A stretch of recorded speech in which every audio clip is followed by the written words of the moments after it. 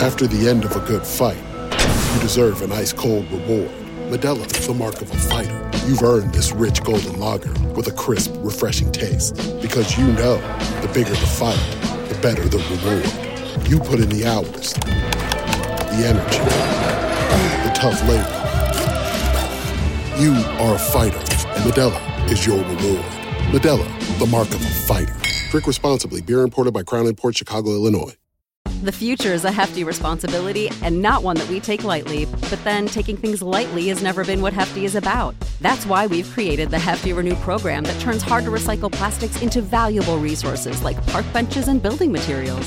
To participate, simply fill up an orange Hefty Renew bag with accepted items, tie it up, and drop it in with your regular recycling. That's it. It's that easy. It's time to rethink recycling with Renew. Particular valued resources may vary by geography. More info available at heftyrenew.com.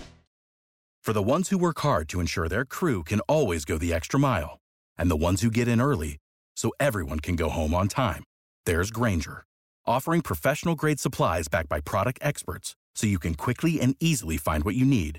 Plus, you can count on access to a committed team ready to go the extra mile for you. Call, click Grainger.com, or just stop by. Grainger, for the ones who get it done. Deuce and Mo, Deuce and Mo, Deuce and Mo.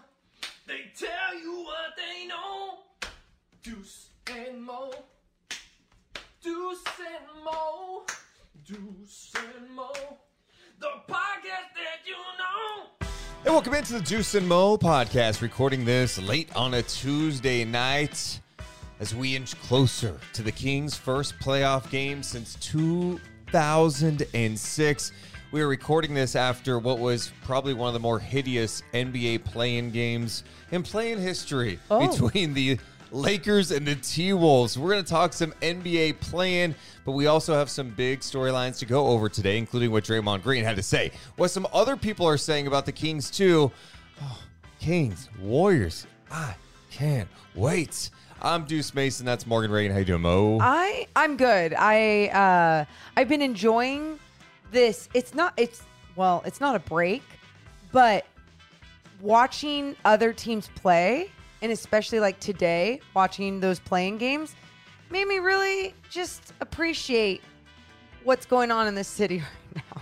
Yeah. Shots are being made. Offense is flowing.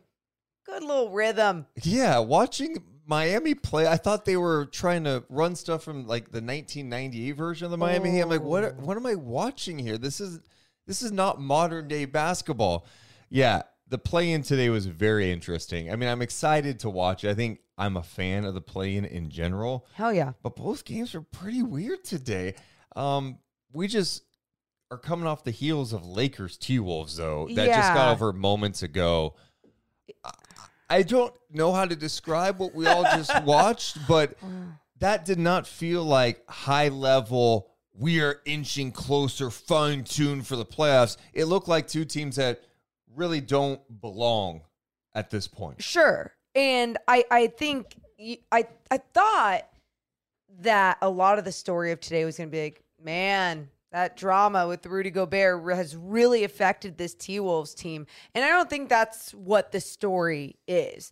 A lot of the story has to do with the shots being missed. You saw Ant not be able to be productive. He went down on that shoulder. You saw Cat get in foul trouble after like playing a pretty special game early on. I mean, you saw what he was capable of doing out there, even without Rudy Gobert out there on the floor. And then just coming down to that 3-point shot and 3 free throws by Mike Conley, Anthony Davis not being able to control his body. It goes into overtime. Weird.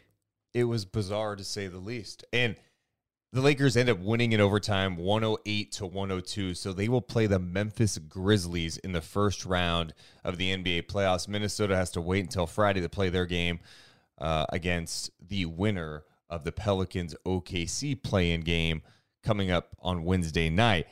It was such a bizarre game because, you know me, I'm not the biggest Cat fan. I was curious how Minnesota is going to respond today after all the drama. They lose 2 starters. Gobert suspended. Shane McDaniels, you saw him on the sideline. He's got this huge cast on his hand from fracturing his hand after punching a wall. You're going, okay, are the Lakers going to win by 20, 30? Like, what's going to happen today? I was so impressed with how Minnesota came out tonight. I thought they were moving well, defensively engaged. Cat played some of the best basketball I think he has played through the first 3 quarters. That was my favorite thing. Deuce Mason, who definitely, as we all know, is much more of a Cat hater for the most part. You just are. Like, anything he does bothers you. That's fine. We all have those players. Mario Chalmers was mine. I don't know why. But either way, we all have those players that just like irk us. Cat irks you. You're not the only one. That's a lot of his reputation around the league and with fans. But tonight, what I loved when we were watching this game, you were giving obvious mad respect to what he was capable of doing. And what he was capable of doing wasn't like, oh, his ability to score. He's just, look, his shot so pretty. It was his passing, the way that he would just outlet the basketball and get their offense flowing. I mean, he was doing the little things out there that really looked special. So that's why it sucks that as soon as he gets in foul trouble, he gets in his own damn head. Well, it's in his own head, but then it plays him off the floor. And tonight, it was... when he was off the floor, I mean, the spacing was completely off. I mean, this game kind of encapsulates what Minnesota has been over the years. When Cat is rolling, things can look really good. And to his credit and the teammates' credit, they were playing such good defense really in that first half. They were competing so hard, knocking down shots. Felt like good balance. You were getting away with... They were getting away with the fact that Ant was not doing anything offensively. Yes. But Ant was super engaged defensively. He was making plays. And you're like, okay, you know what? If you can maybe hit a couple of big shots late, you win this game. But you don't have Gobert. You lose McDaniels, who's just been such an important piece for them, and he's not coming back anytime soon. And then Anthony Edwards tonight goes 3 of 17, 9 points in the game. You're just not going to win that game. No. And they still almost won that game. That's how ugly, that's how hideous, and how poorly executed both teams played at the end. It's not like you go, hey, man, tip your cap to the Lakers. I just thought Minnesota shot themselves in the foot so many times in this game. Was it fatigue?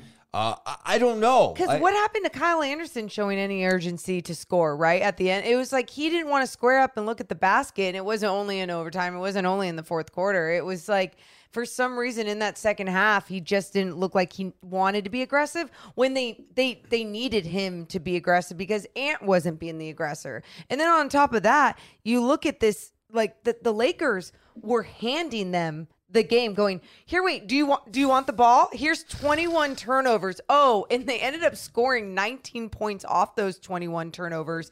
You mentioned that, but do you understand that Minnesota had 24 turnovers in this game? God. That turned into 30 points for the Lakers. So they just handed it right back. So it's one of those weird games. I thought the broadcast was interesting, too, with Kevin Harlan and Reggie Miller. I felt like they were painting the description of this game at times like, what an epic finish here at the end. I looked at it completely different. I looked at it like, what is happening? Like, I felt like the Lakers at the beginning of the game looked like they were almost playing a regular season game where Darvin Ham wasn't playing AD a ton of minutes when Cat was clearly taking over. I'm sitting there watching going, you're going to need these guys to play 40-plus minutes. Now in the second half, those guys did play big minutes. Braun and AD end up playing 43 minutes and 45 minutes respectively. They look completely gassed at the end of the game, but it was just such a weird rhythm in that first half for the Lakers. So they definitely buckled down in the later stages of the game, but I felt like Minnesota just let them off the hook, and it was just mistake after mistake by both teams. Yeah. It's like who wanted this game, and it's weird to have that kind of dysfunction as you prepare for the postseason. Like, this is, I know it's playing, but for all intensive purposes, this was a playoff game. And in your exact, like, the physicality felt like that at points, Yeah, true. at times, but no, but the the style of play, it just wasn't pretty. It wasn't pretty. and we both have seen sloppy basketball end up being like, oh man, they just had to really grind that one out. And it's still a fun product on the floor, where tonight it's exactly what you said. It just felt like a regular season game. The urgency didn't truly feel like it was there for both teams. Just a strange one. Yeah, and Minnesota's going to be kicking themselves for what happened at the end of this game, because I just felt like how many chances they had to just take control of this game. It was 95-88 at the halfway point of the fourth quarter. Minnesota did not score again until Mike Conley got fouled on that corner 3 ball at the end of the game, which ended up forcing overtime. So they didn't score a point in the final 6 minutes of the ball game. I mean, we're just talking about like what, and I do think Cat's foul trouble definitely messed with things. One, I felt like when Cat came back in with his 5th foul, he's playing tentative. And it's such a tough thing because obviously you have to be careful defensively. You don't want to pick up your 6th foul and leave the game. Your team needs you out there. But offensively, he was settling. I'm like, Cat, they're letting things go in this game. It has been a physical game, even though you're in foul trouble. Yeah. Like, go score. You can't be settling right now when your team needs you to get a bucket. And that's the thing, dude. I feel like he gets too much in his own head, and where he gets also like very chaotic. You saw even on that 5th foul where it was AD sold it, but Cat still had a little grab, right? And then AD threw his body, and it's like, well, yeah, I mean, that could be deemed a foul. Like, sure, whatever. And he just becomes chaotic in those moments and then doesn't focus and play the right type of basketball that he needs to play for his entire team. I do want to give a little bit of credit to the Lakers defense, because we talked about Ant not being able to score. Well, they kept throwing a double at him, blitzing him at the top, and just kind of messing with his game a little, but he still didn't look the same. No, all of his stuff was short. I mentioned the 3 of 17. He was 0 of 9 from 3. 0 of 9 from 3 in the game today for Ant, who was just coming off like this sensational finish in game 82 against New Orleans the other day, which was just incredible. And maybe that's the rematch we get. A little play-in rematch in Minnesota between the T-Wolves and Pelicans. That could be kind of fun to see. But yeah, Minnesota had this game. And for the Lakers, I mean, good thing you survive. Good thing you advance. Now you get ready for the Memphis Grizzlies. But this was just a weird game for them. It just felt like that's when I look at the Lakers, and anytime people want to tell me about them being a championship team, which somehow is still like a weird narrative right now. It definitely is. I'm sorry. They don't have it. It's LeBron and AD. And I don't really trust anybody else at this point. They go to their bench, and it's trouble. I know Schroeder gave him something today. He came in and gave them a spark. He had 21 on 5 of 12. But the big 3 at the end. Yeah, I don't trust it. And their size definitely takes a hit without AD.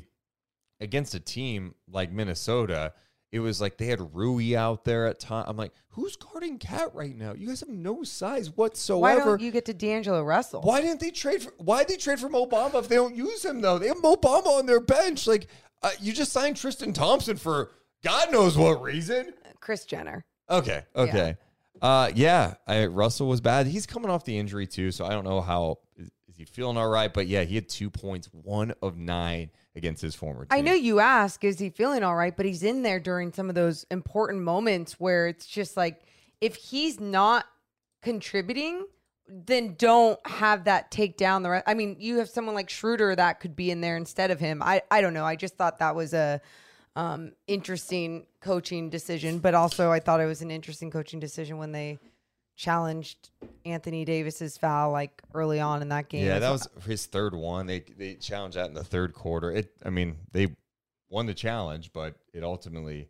And then it ended up being a jump ball and then going back to Minnesota on that possession. But yeah, I mean, either way, it's just when I look at that roster too, and you go, it's not terrible, and it's not terrible because of the 2 names that you mentioned. Yep. LeBron and that gives and him a AD. chance for sure. Yeah. And LeBron had 30 tonight, along with 10 rebounds, 6 assists.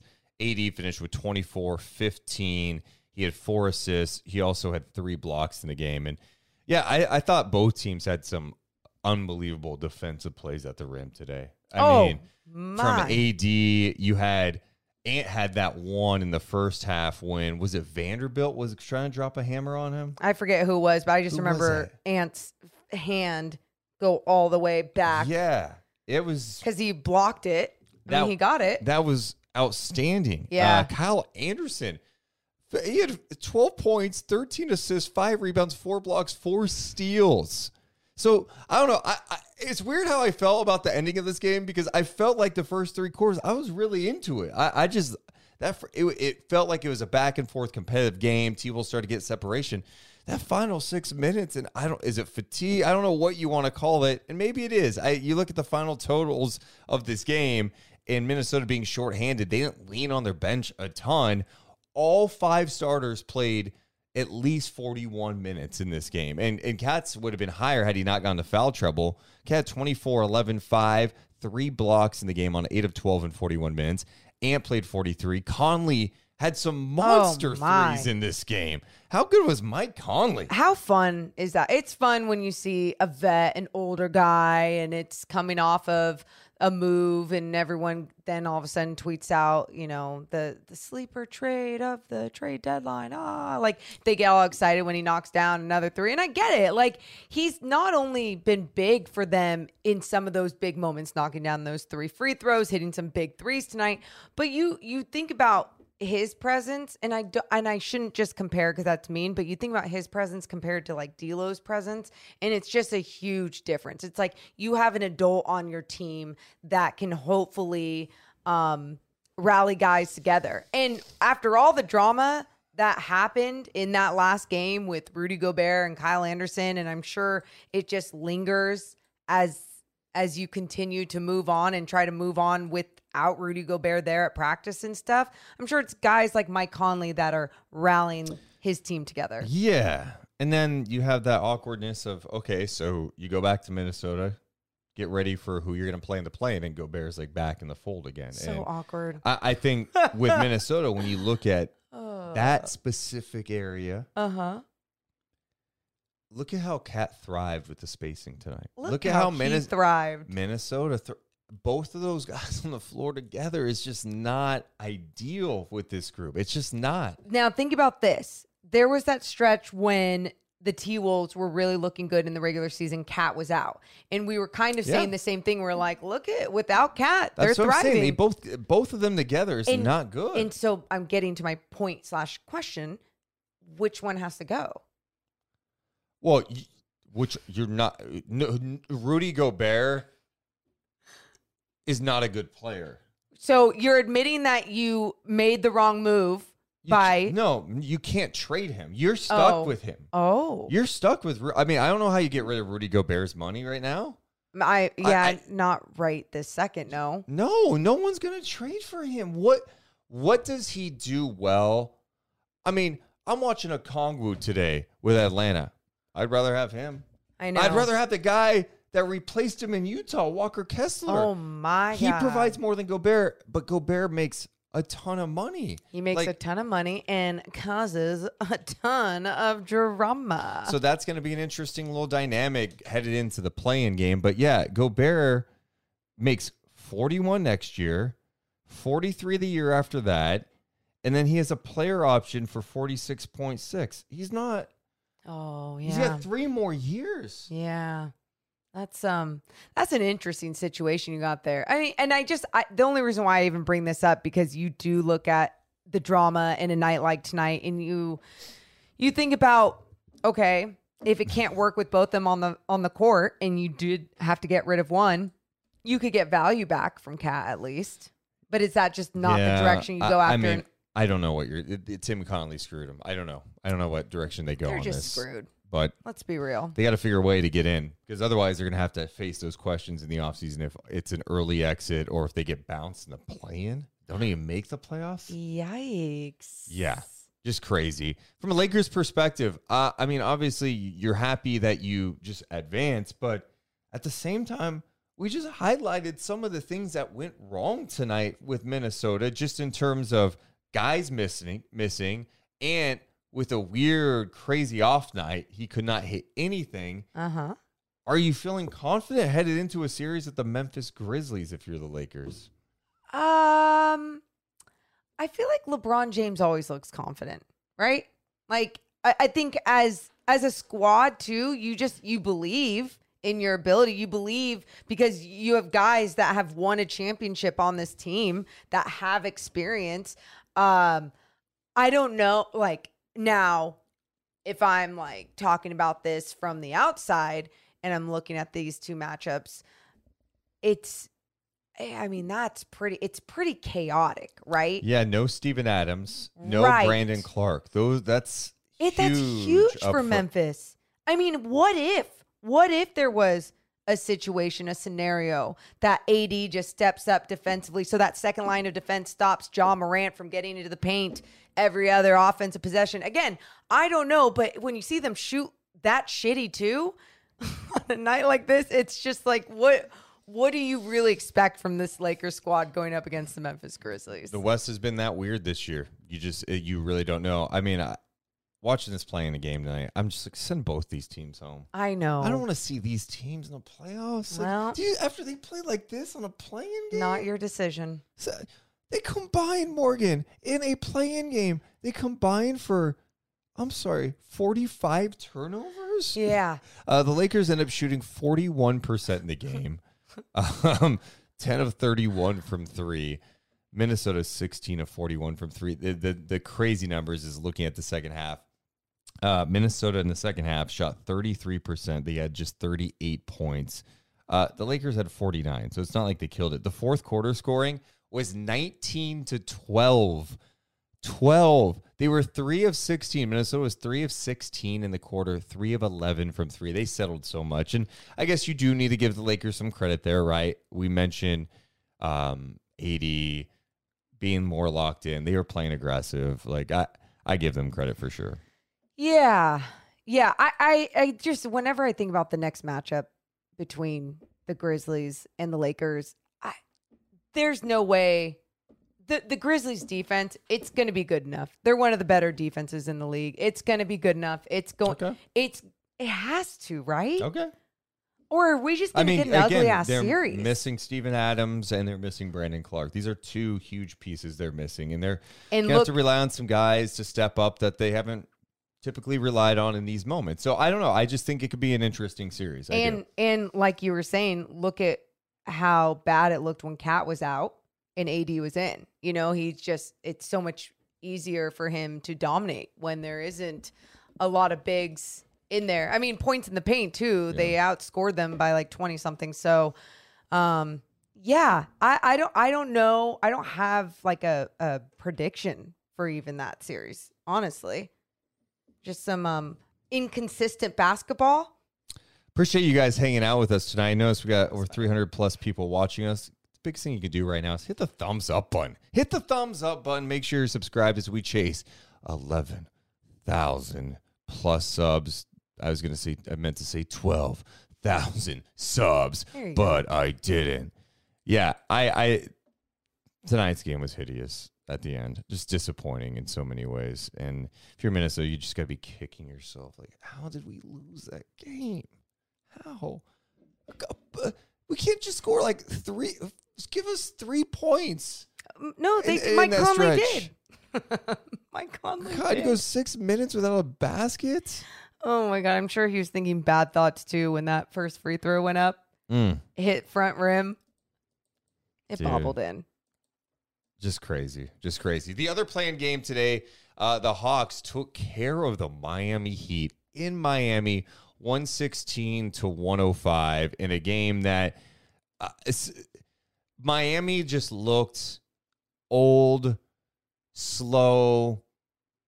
It just looked like late 90s Miami Heat basketball, like old basketball, trying to be played in 2023. It doesn't work. Yeah. Like it doesn't work. It boring in some ways, but also just nothing was being executed. But then you did notice whenever they started moving without the basketball, Hero would slash through the paint, Jimmy Butler, backdoor cut. As soon as they started moving, good things would happen. Both these teams are not very good. That's the reality. So that's why I knew Atlanta was going to give up some points. I knew Atlanta was going to make it interesting, but then Atlanta locked in. I think the biggest thing I give credit to, Quinn Snyder has gotten these guys to come out and play, and he has started to trust guys that weren't being trusted before. Okongwu's impact tonight was huge. He had 12 points. He had 4 rebounds, 4 blocks in 20 minutes. Sadiq Bey off the bench had 17. Bogdanovich had 14 off the bench. Jalen Johnson, who wasn't really playing. Remember the kid from Duke that we were talking about for the Kings at one point in the draft? Yeah. Wasn't really playing. Snyder's putting him in there. He gives you 10 points off the bench. So the bench was outstanding. Capella had 21 rebounds. Rebounding numbers were absurd. Miami knew this year they didn't have enough size. I mean, they had Dwayne Dedman at one point. They go, let's get Kevin Love. Let's get Cody Zeller. It'd be nice. Trying to help out that. It hasn't helped them at all. I mean, look, the rebounding tonight was 63 to 39. 63 to 39. They were out rebounded, yes. That's absurd.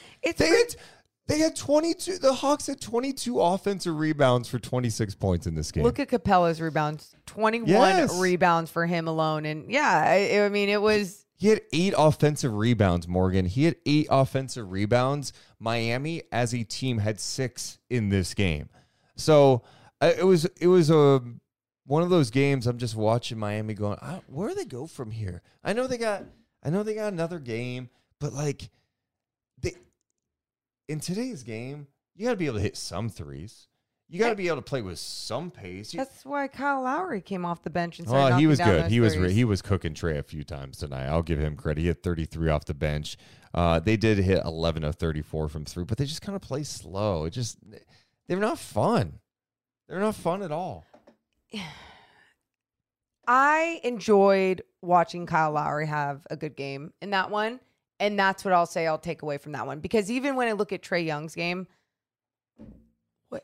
you guys, he doesn't play defense. Or he's like not capable of playing defense. It's rough. And it's bad for what type of, what caliber of player he is, right? The tier that we put him in because of his ability to get to the basket and score. I mean, his floaters, just his understanding of where he needs to be on the floor and how to make that shot. It's at a very high level. But I do wonder if Snyder can get him to be a little more improved on that end. He's always going to be at a disadvantage with his size. He's just not a big dude at all. His frame is not, like just a smaller guy.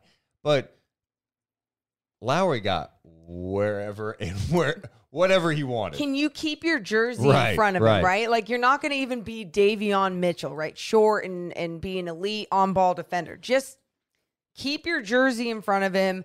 Be able to move laterally. Don't give him any angle he wants. That's exactly what was happening with Trae Young's defense. But they ended up pulling out the win. And like you said, Miami Heat, there was moments that you're like, why aren't you just playing this disciplined basketball? They couldn't do that consistently. So you get Atlanta taking on Boston in the first round of the NBA playoffs. Next play-in game's coming up tomorrow, and we're going to be live after those games. Morgan, let's talk some Kings. You guys, I feel like there's so much that keeps going on every single day. We need to acknowledge this. Oh.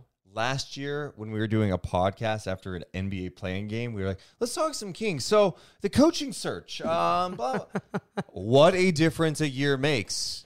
It is Tuesday night, and we're sitting back going, yeah, we're not worried about playing because the Kings have a home playoff game Saturday night on ABC against the Golden State Warriors. It sounds so good. I saw ESPN's panel of experts. I think they had 17 total. Okay. 15 of them picked the Golden State Warriors in this series. And one of them who picked the Kings was Bobby Marks. That's our guy. He said Kings in 6. That's our guy.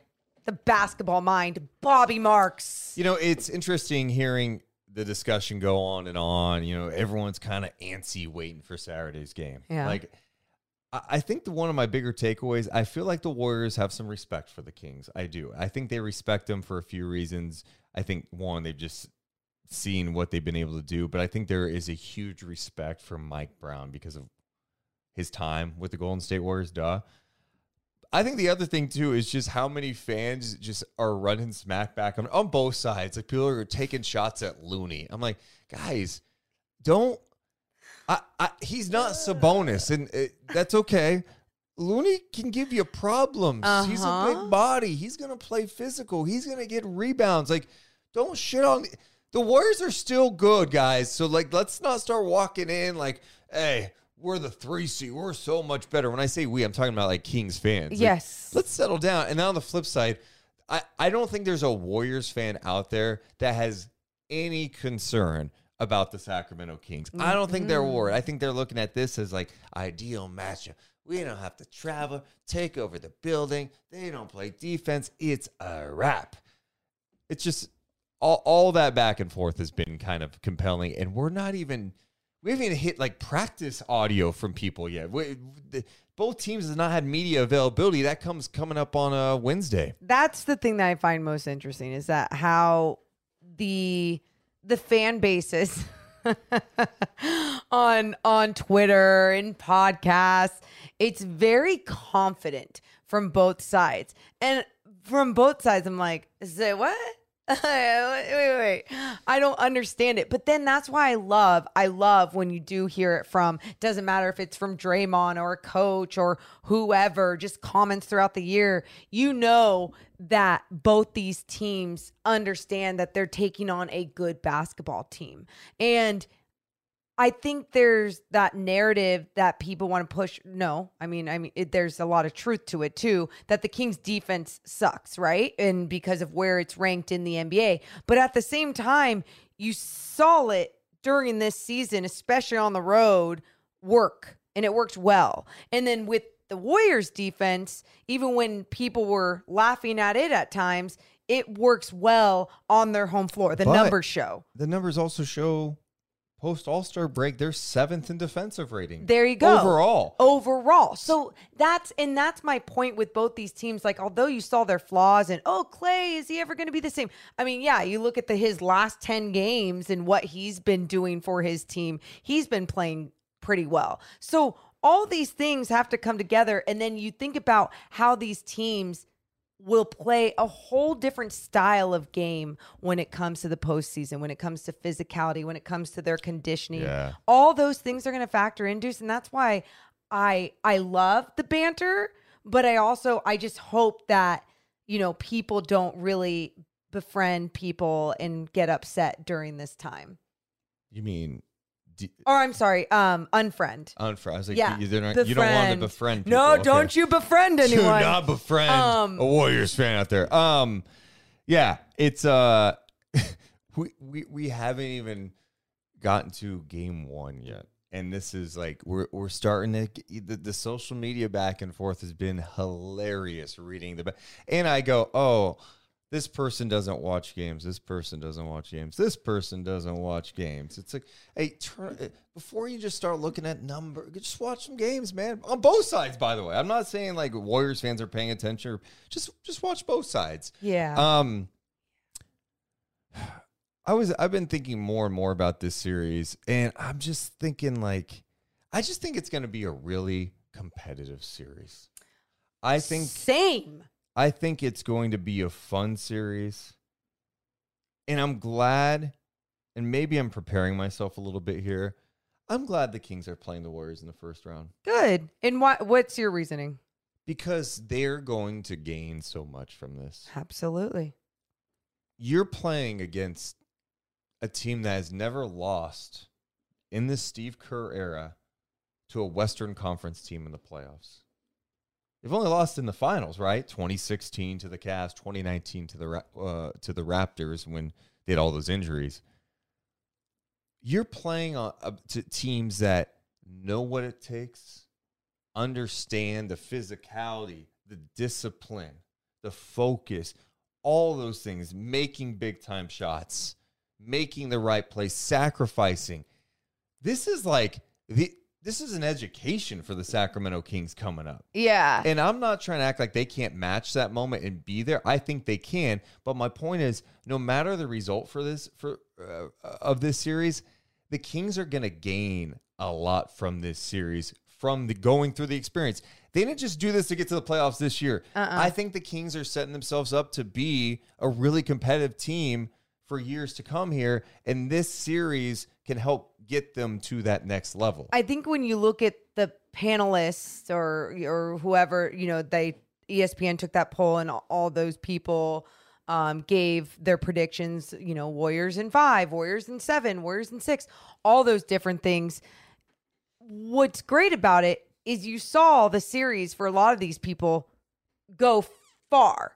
And what that means too is that no one feels like, they've got it, the Kings are going to get demolished. And not for a second do I feel that. I feel like we are going to see a very competitive series. I feel like there are going to be a lot of lessons learned out of this series.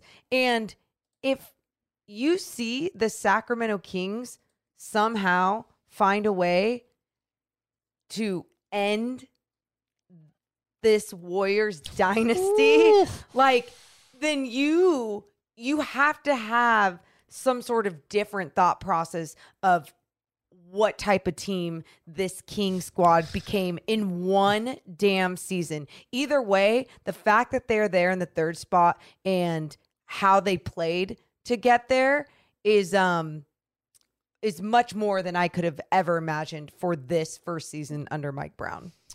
In the YouTube chat, let's get to some of the comments, including Joe, who says Deuce and Mo being cautious like cowards again. Dude.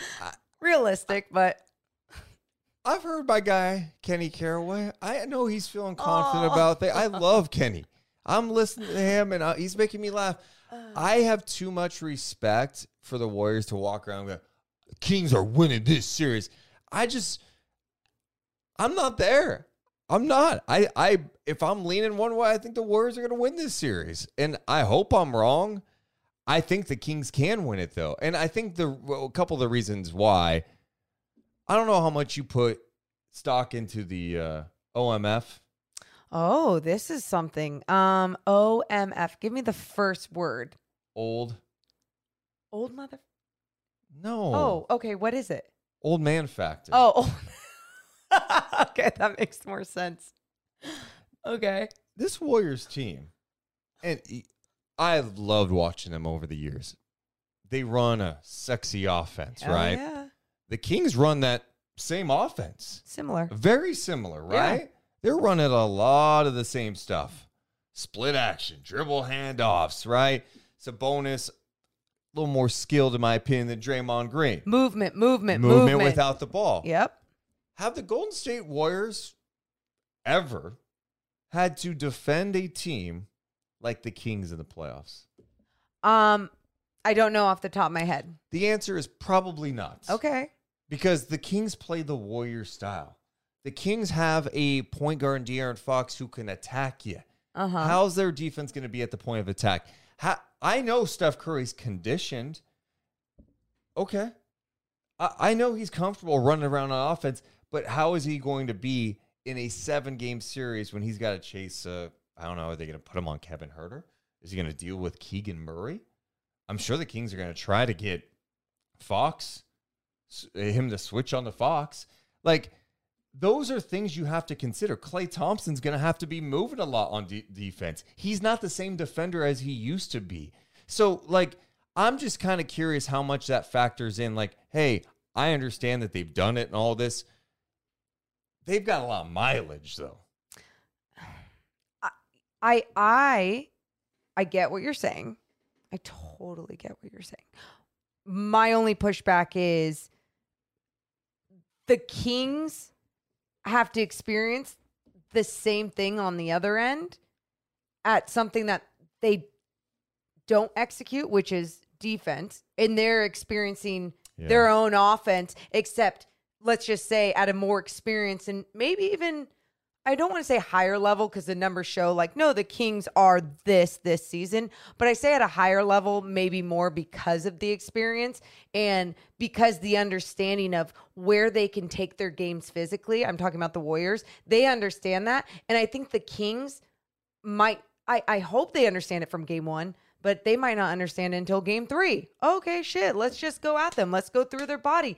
I think they're really good. Mike Brown does a great job of not only coaching these guys, he teaches them game by game. And their ability to make adjustments game by game and learn from their mistakes has been absolutely incredible. But what is that going to look like against the same team so close together? Yeah, no, and that's question. Yeah, no, for sure. And I think if there's one thing with the Warriors defense that's probably most concerning with me is just like having GP2 back in the fold. And he did a good job against John Morant. I think Fox is a different type of cover than John Morant. Sure. The other thing too, we keep talking about, all right, Andrew Wiggins.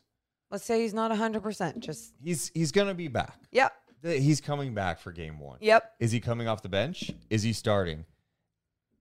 I would be very surprised if he is starting game 1. And if he is, if you're Kerr, can you put him on Fox to start game 1 when the guy hasn't played in a game, let alone a playoff game against De'Aaron Fox? From the you know me, I love Wiggins' defense, and he was awesome last year against Luka, against Tate. I mean, lengthy, in the playoffs, yeah. He was money for Golden State. They don't win the championship last year without Andrew Wiggins. Sure. I just think you're putting him in a really tough position if you're asking him to defend De'Aaron Fox game 1.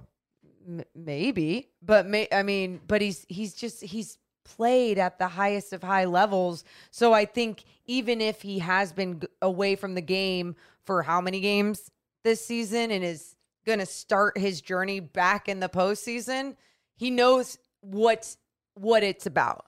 And I'm sure he's doing everything in his power during this time since, they announced that he was back with the team to get back into it. But you're right. I know it's not NBA minutes. I understand that. I don't know. I'm not going to doubt that yet until I see it with my own eyes. That's all. Huh. I mean, the guy's missed a lot of time. I mean, it's going to take him a game or two, it's going to take him some time to get back in the game shape. That's just a fact. Sure. But I mean, sometimes too, like people just come back and they feel great and then it will start to wear on them, right? Like what if it starts to wear on him like they beat the Kings and then they get to the next round and then all of a sudden Andrew Wiggins looks tired. I'd be like, why couldn't you do this? Yeah, I think he'll probably be fine if they can get to the next round. It's just getting your win back. And it's not like they're not hiding him on someone. They're like, hey, Andrew, we need you to defend De'Aaron Fox. But maybe that's also what they end up doing too, right? Maybe they end up throwing some different defenses at the Kings. You saw the Kings when a zone was thrown at them. At times they could not get into a gap. They could not get into the paint. They just weren't understanding that they needed to attack the gaps. And I'm curious if a good team like the Warriors, who have thrown many different defenses at teams in a postseason, they try that stuff on the Kings. I mean, will it work? Maybe. Let's get to some more comments, including Todd saying, why are we pretending the Warriors are good? I like your guys' confidence. I'm not. Beam Team King says the Kings will destroy the Warriors, absolutely dismantle them. We'll give them the noise and momentum from the stands. I do think Kings fans are going to show up big time. I do too. I think there's just like weird belief, even with some fans, that it's going to be all Warriors fans. No, Warriors fans will buy some tickets for sure. But I think there's going to be more Kings fans in San Francisco. Well, that would be cool. I hope we see it. I mean, either way. Then Warriors fans in Sacramento is my point. Yeah. I mean, and if that's the case, they'll definitely be louder. Like, that's something I know. Yeah. Yeah. Let's get to some more comments. Joe saying Deuce and Mo sending this for an ESPN audition tape because he thinks we're being too nice to the Golden State Warriors right now. Oh. I mean, I'm just telling you how I feel. One, if there's anything you need to know about us, like we want to be in Sacramento forever. Anytime people are like, "Hey, do some more. Would you want to go national?" No. I don't really care about that at all. I just want to be happy. If I lived in Sacramento my entire life, Oh. like I pretty much have, and did podcasts and talked about the Kings and NBA all the time, Amen. I would do that in a Amen. heartbeat. So, and Joe, just because I'm not saying what you want me to say, because your hand is not actually up my ass controlling my mouth right now. I'm sorry, I guess. I mean, you're acting as if I'm sitting up here going, the Kings have no shot. Dude, the Warriors are top 10 in offense and defense post All-Star break. They're getting Wiggins back in the fold. Those guys haven't been healthy this year. Curry's been banged up. Now, if the Kings win this series, it's going to be because their offense continues to thrive at this level. That guys don't shrink and that their defense is improved. I actually think their defense will be better in the playoffs. But it's also a tough test to say that when, hey, get ready for that Warriors offense. It's just a ridiculous offense. And, you know, you could try different things. I saw Don in the chat mention, hey, blitz Curry. You can blitz him, but he can also make a quick decision. He can, and you just have to, everyone's got to be ready to go rotating. And that's been troubling sometimes, that back line of defense. That's it. I mean, that's it right there. When you do blitz a good player in the NBA, and we've seen it not only from the Kings, but from other teams as well, the quick decision that is made, not only by the initial player with the ball, but then how it swings around because the team understands how to break that. The Warriors understand how to break that at a high level. So, yeah, it's not just going to be as easy as throwing a blitz at whoever has the ball at the top. Darren in the chat says, Juice, there's not a big difference between from Fox and Ja. They're basically the same player, but Ja is clearly the better player. The Kings aren't really presenting anything new. Plus, Memphis had a top 5 defense. I mean, Ja is not clearly better than De'Aaron Fox. In fact, De'Aaron Fox has clearly had a better year this year. I mean, I don't even think that's debatable. No, it's not. Fox is going to be an all-NBA guy. John Morant's not. De'Aaron Fox has been super efficient this year. They have different games. Like, yep. John Morant's athleticism is out of this world. I mean, he's a much better athlete, leaper, all that than Fox. But Fox has a mid-range game that's elite. He could slow you down, speed you up, attack. He's pretty damn good, man. Well, even their offense, like you look at their entire squad, and it's not like John Morant wants to drive into the paint and dish out to Dylan Brooks to keep throwing up some deep balls, right? It's like he's going into the paint and he's finding a way to usually get to the free throw line and or score and create. And it's just it's like so many more possessions too for John Morant, because that is just so much of their identity. I am eager to see how Fox defends Curry. And I think he'll get that matchup to start. I think that's probably the best matchup at the point of attack. I think defensively he's gotten so much better. I was going back and watching their third matchup of the season, and that was early. The Kings played the Warriors 3 times in the first 12 games. Yeah. The Kings offense looked great, man. The way they were getting some great looks, and they won that game, but they did a great job executing. And that was before they totally knew each other. They had like the full chemistry. There you had a whole bunch of new guys together. It looked really good. Was it more from pushing off of Warriors' mistakes, or was it more like in a half-court offense, the ball just like slinging around, if you remember? It was the movement. Okay. It was the movement. And then Sabonis attracts a lot of attention. Yeah. His quick decisions. Yeah. Yeah, I mean, there are some things. Yes. Sabonis will be a problem for them. Absolutely. And I think Looney and Green are strong as shit. They're going to be physical with him. But Sabonis can take a punch. Sabonis will throw him back, and he'll score on you, and he'll drop dimes, and he'll rebound. He doesn't really care. I just think about how Draymond Green annoys me when I'm sitting on my couch, eating, watching the game. What is that going to do game after game for someone who's actually taking it to their face on the floor? And I ask that because we've seen Domas Sabonis do a great job of staying composed and just being physical, being a good sport, whatever.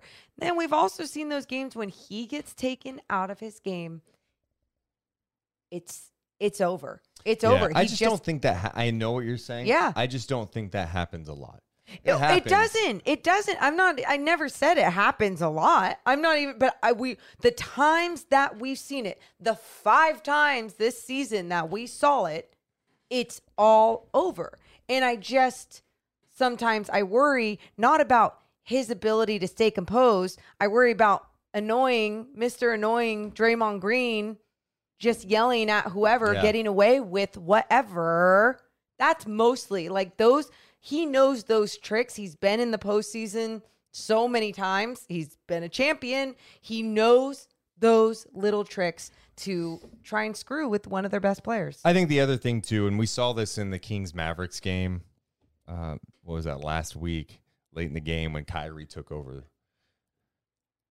Steph's got the ability. I mean, even in that last game I was watching in the first quarter, like Looney is setting a screen at the freaking center court logo for Curry to get to work, and just making plays out of that.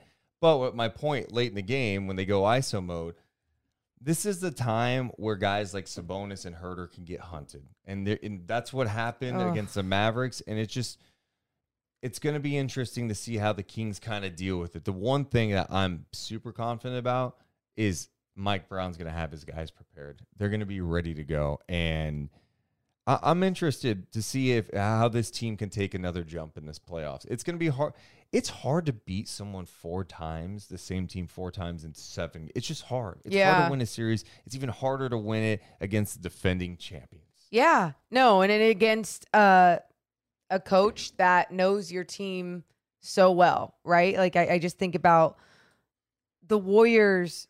Every time that we talk about the Kings and what they have to face with the Warriors having all the experience and that being the biggest factor and everything, you do look at someone like Mike Brown, who is probably going to be coach of the year and has not only set a standard, has the respect of all of his guys. Oh, and he knows the team that his team is going up against like the back of his hand for the most part. Different roster, but for the most part. Let's get to some people who sent some super chats. Thank you so much to West Sac Kings fan who became a member for 10 months saying, miss you guys during the day. Appreciate that. Aw. It's been nice not having to do the daily show. I'll say that just from a mental standpoint with everything going on. Oh, yeah. Thanks so much to Leezy. He's been a member for 11 months saying, it's okay to hate Cat. We all do. Okay, stop it. Nathan donates $2. Do you have an official prediction? I got Kings in 6. I don't have an official prediction yet. I think, how did I choke on my own breath? I don't know. That was so weird. That was really weird. I think if you ask me today, my answer will be different by Friday. That's the thing. I'm too emotional. I'll probably end up picking the Kings to win it. Yeah. Mine isn't. Oh, no. I feel it. What? I can't jinx it. I can't pick. I thought you're seeing my reaction to someone in the chat. No, and I don't. If it's anything bad, I don't want that. It's energy. not even that bad. Mitch just says, "Deuce, stop hedging. You sound like a landscaper." There's no hedging here. Like, why do you care what Mitch is saying? I'm just responding. It's night chat. We interact. That's what we do. We respond. You're responding to just. Mitch, okay. I'm not hedging anything.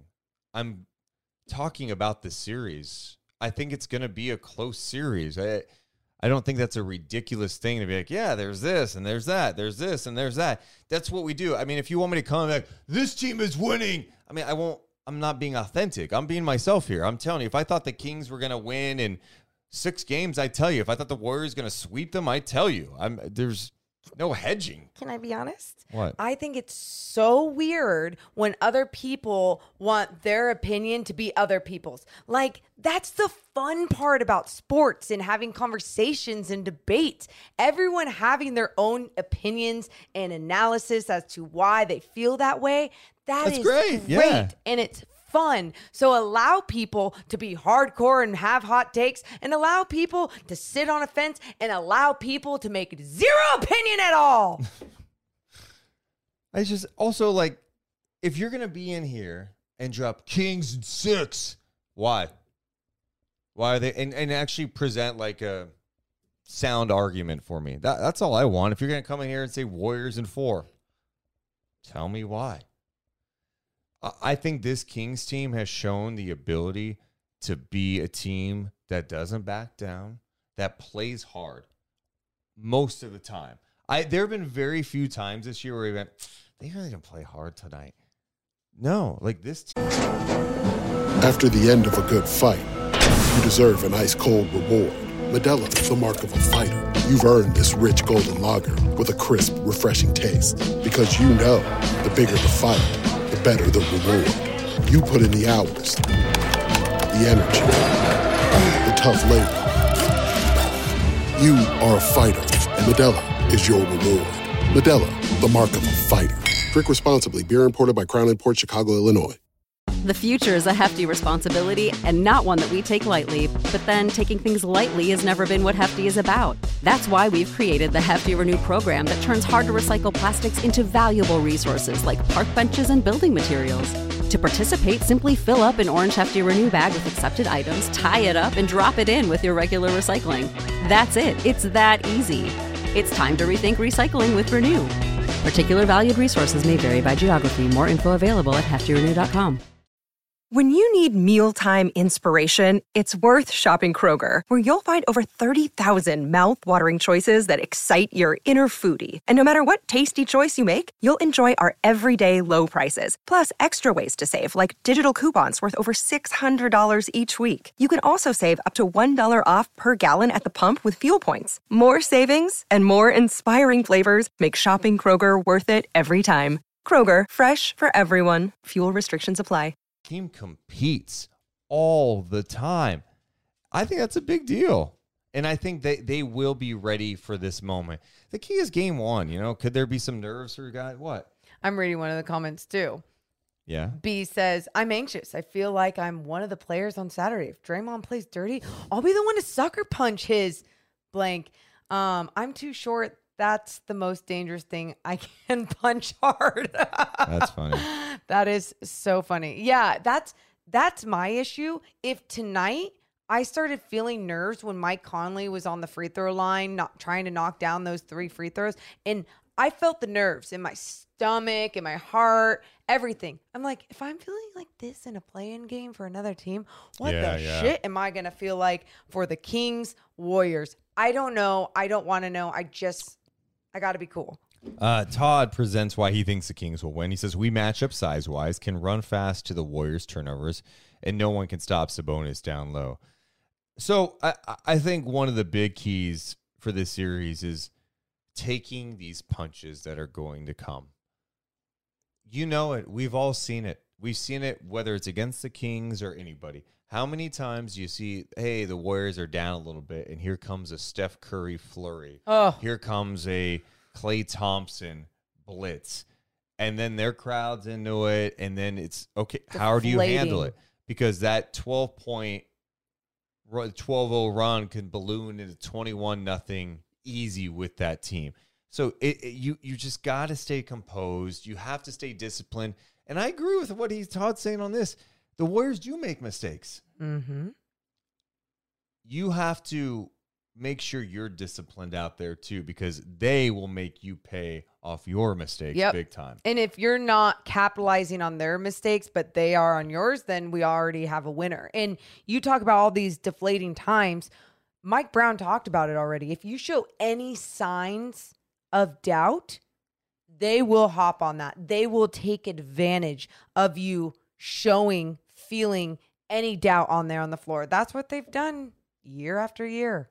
You mentioned Mike Brown. He was on Chris Haynes and Mark Stein's podcast, and they asked him about his team being ready for the playoffs. I think they'll handle that okay. But the reality of it is, when we get in the mix, that's what I'm waiting. That's what I'm waiting to see. And I asked our guys if they watched Golden State play New Orleans last night or a couple nights ago. And, a couple of the guys raised their hands. And so I said, what stood out? And one of the youngest guys on the team, Davion Mitchell, did not hesitate. He said, the physicality of the game. And I said, you are 100% correct. I said, for us to get from here to here during the regular season, that was pretty easy. Because if you're organized, if you compete, if you're healthy, relatively healthy, and you get a little lucky, it's pretty easy to be in the mix for a playoff spot or even a play-in spot. It's hard as heck. I mean, it's hard as heck to go even from here to here, especially in the postseason. And this is something they haven't experienced. And I said, a lot of it will stem from how physical the game's going to be on both ends for close to 48 minutes. And if you're not ready for that physicality, and I'm not just talking physically, but mentally also, if you're not ready for that, it's going to be a short out. And so I'm telling them the truth right now. And they will know whether we play Golden State or anybody else, they will know that those teams are coming for our neck. And as soon as they see an ounce of doubt in our eyes, it's a wrap. That's the one thing I'm going to make sure our guys know is I don't care what's going on. We cannot give them a feeling of doubt from us. We got to take it to them first, second, or third, and third.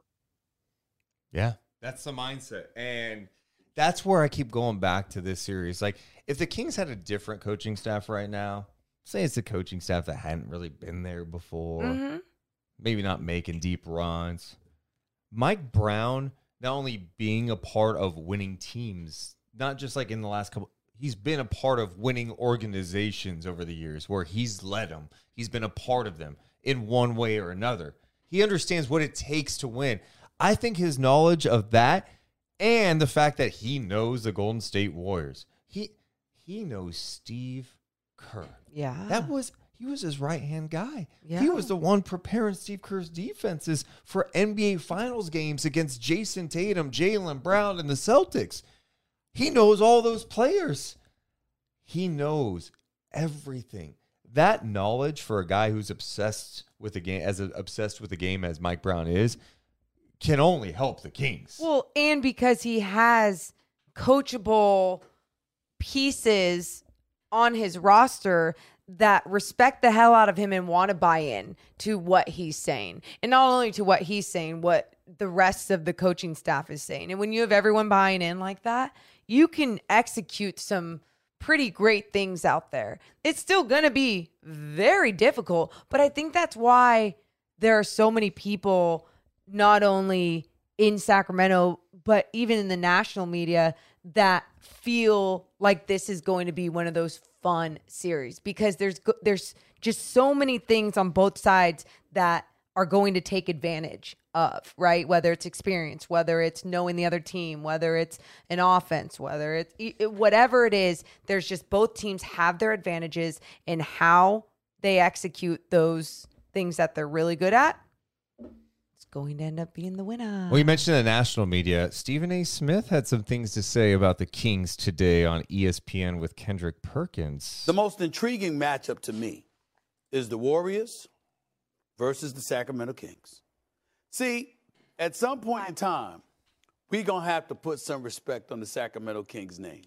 Sacramento Kings is number one offense in the NBA. De'Aaron Fox can ball. Sabonis can ball. Very proud of what I've seen from Malik Monk this year. Kendrick Perkins reminded me that Harrison Barnes is on the squad.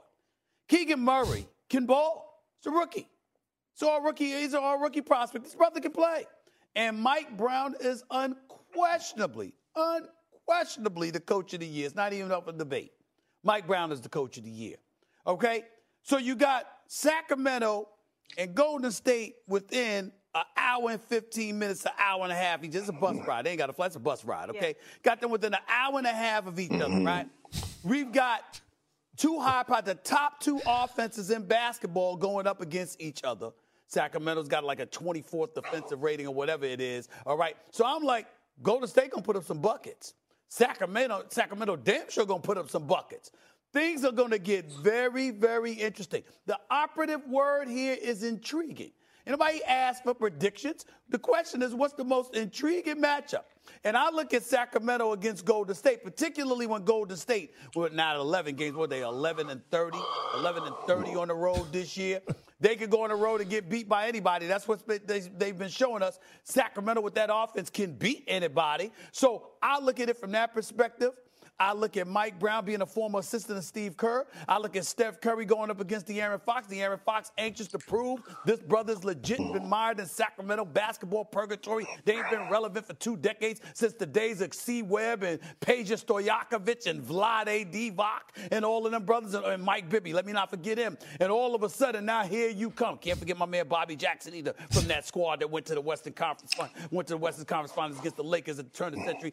I'm just looking at Sacramento and Golden State. When we talk about some exciting basketball, I'm looking forward to it. Kendrick Perkins. So there's a Stephen A. Smith. I got distracted, too, by Kendrick Perkins' noises during that. I thought it was Carlin. Are you sure it's Kendrick Perkins making those noises? Or Yes. is it like the audio is filmed by someone or something?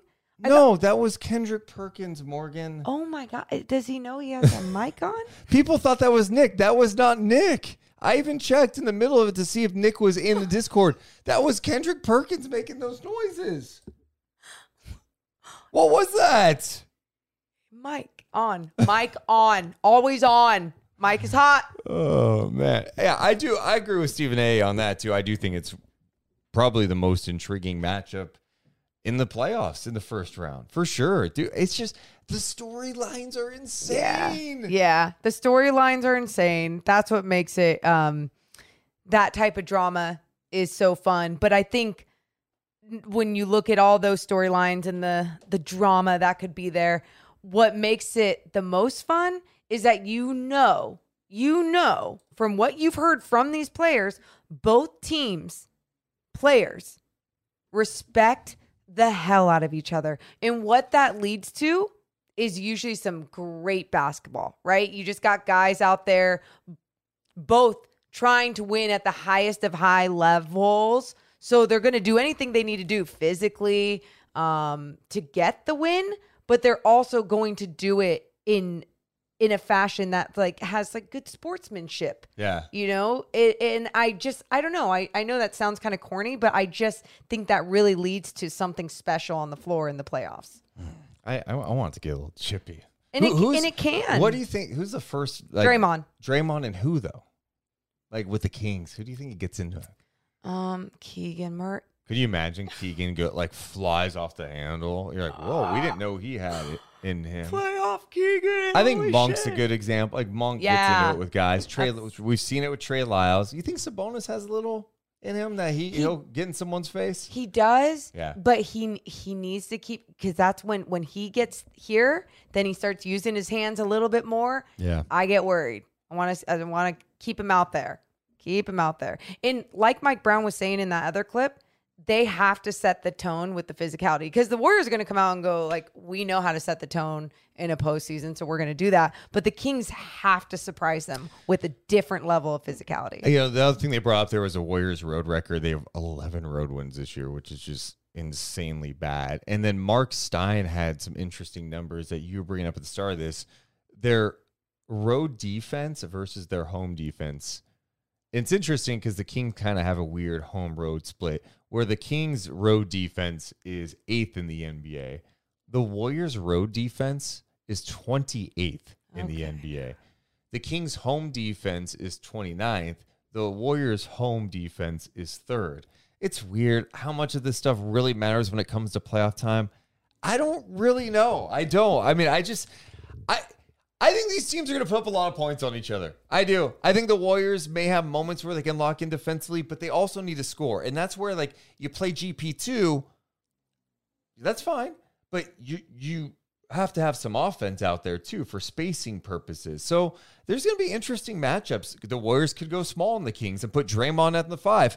There's some disadvantages there on the other end with Sabonis being big. The Kings could go a little bigger if they wanted to as well. And I mean, if they do end up going more of that small ball, like you said, like putting small ball 5, Trey Lyles out there. We've seen that work as well. Is Jordan Poole going to start going off and just having a good, efficient game? Because if he isn't, then that's great for the Kings. And there's been multiple times this season that he hasn't had the game that he's needed to have for the Warriors. And then there's other times where he's just special out there. So the inconsistency there, you can question because he's still young.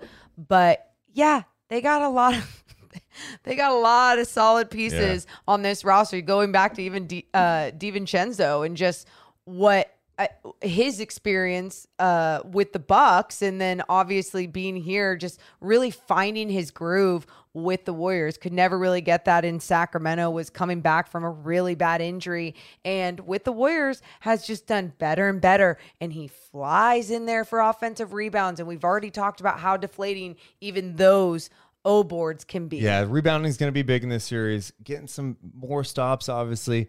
I think the Kings can really make the Warriors pay with the sloppiness. The Warriors were so sloppy the last time they played the Kings, when the Kings did not play anybody. Yeah. And they could really hurt them. I do think the other thing too, I like Sacramento's bench better in terms of what they can bring. Malik Monk can come in and get you buckets. We talked about the pick and roll game he's got with Sabonis. Yeah. Those two work so well off of each other. It can create so many other looks too. That's nasty. Yeah. Davion coming in being a dog.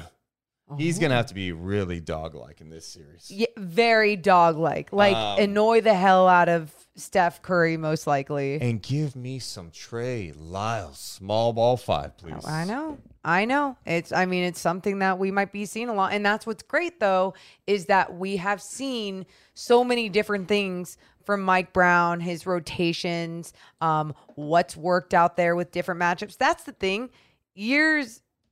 There's been so many years in a row for the Sacramento Kings where a roster just wouldn't work against so many different matchups. They couldn't switch up a lot of things because they didn't have the depth. And now they have a roster that isn't full of superstars, but it's full of guys that understand how to play basketball the right way. And so when they do go up against certain matchups, they do a really good job of knowing their role out there and how they need to execute their role. I put this poll question up in the chat, Morgan. How are you feeling about Kings Warriors? Mm-hmm. The options: think Kings can pull it off, Warriors, or toss up.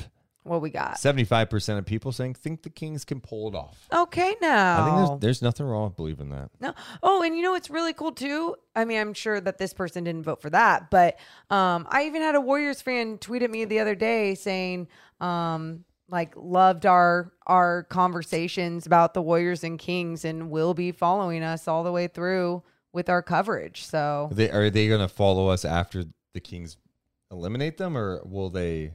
I mean, they should.